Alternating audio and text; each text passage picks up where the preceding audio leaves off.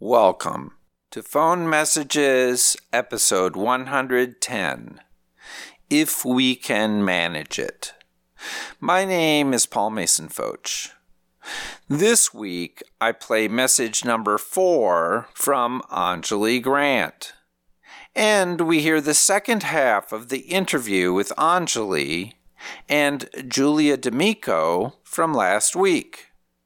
In the interview, we reference the message from last week's episode, as well as a message from Anjali played in episode 102, I'll Figure Something Out. So if you haven't already, you might want to go back and listen to those recordings. This week's message is 20 seconds long and is from the late summer or early fall of 1989. Here we go. Why don't I call you later on and see if you're around, and if so, if we can manage it, we can do that thing tonight. Otherwise, then I guess another time. But, if you want to make plans, just go ahead. If it's convenient for both of us, we can do it. How about that? Okay? Bye. That's you, Anjali. But it doesn't quite sound like you. It's like a little... No, that's a weird message. That's sort of, let's do something, but, not really. You sound cute. You sound so young, though, right? A lot of likes. Do you think you talk differently today?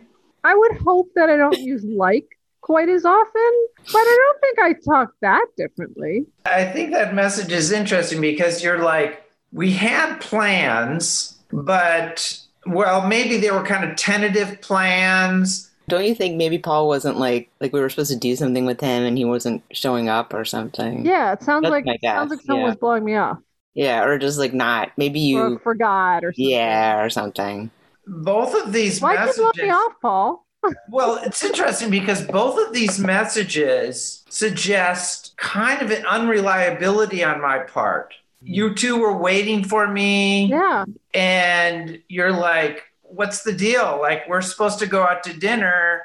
Maybe I never even, I totally blew you off that time as well. And then this time it's but I love how you say that thing. You don't say what it is. It's just that thing. Yeah, 20 years later, we're really curious. You could have been a little clearer. Paul, have you always been this unreliable? And the other funny thing is the last message with Anjali and me was about kind of the same thing. That's right. Me supposed to pick you up. But I see how it is. It could be that this is the artifact of an answering machine. Those are the types of message.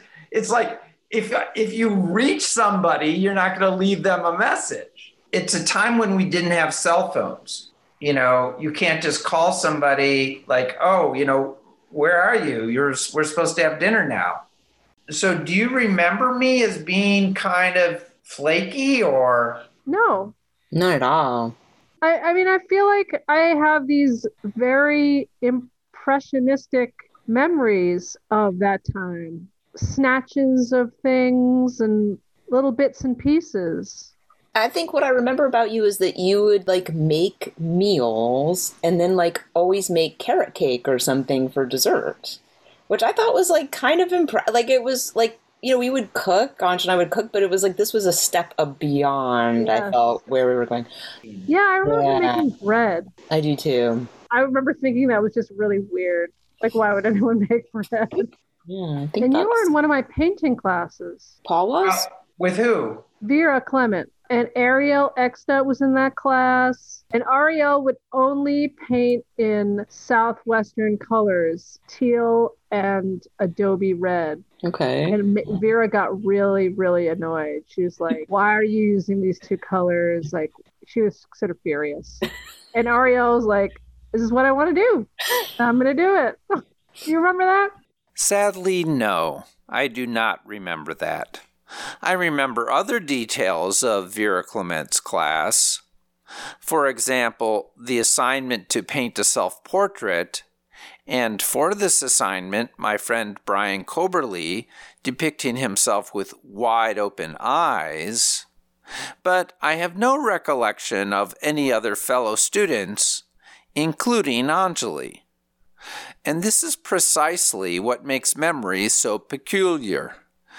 As Anjali puts it, we each recall bits and pieces from the past, but our recollections often do not overlap. Anjali and I attended the same studio art class in the winter of 1987.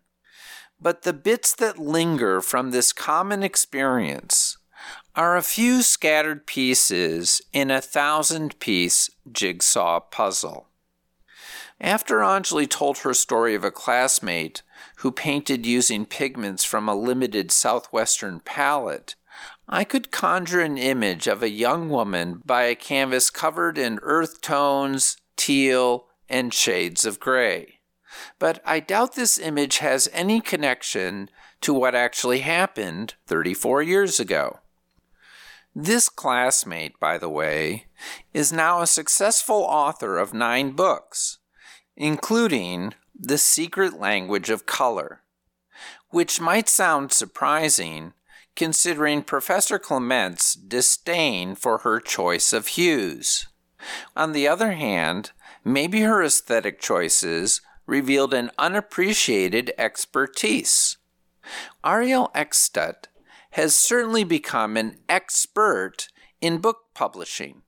She is the co-founder of The Book Doctors, a service that guides aspiring authors from idea to manuscript to published work.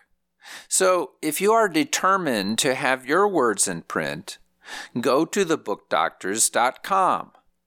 And if that book is a memoir, perhaps I can help by playing a message that you left on a phone answering machine. You can contact me through my website, pfoch.com. That's pfotsch.com. Once again, many thanks to Anjali and Julia for sharing their memories. And thank you for listening. Talk to you next week.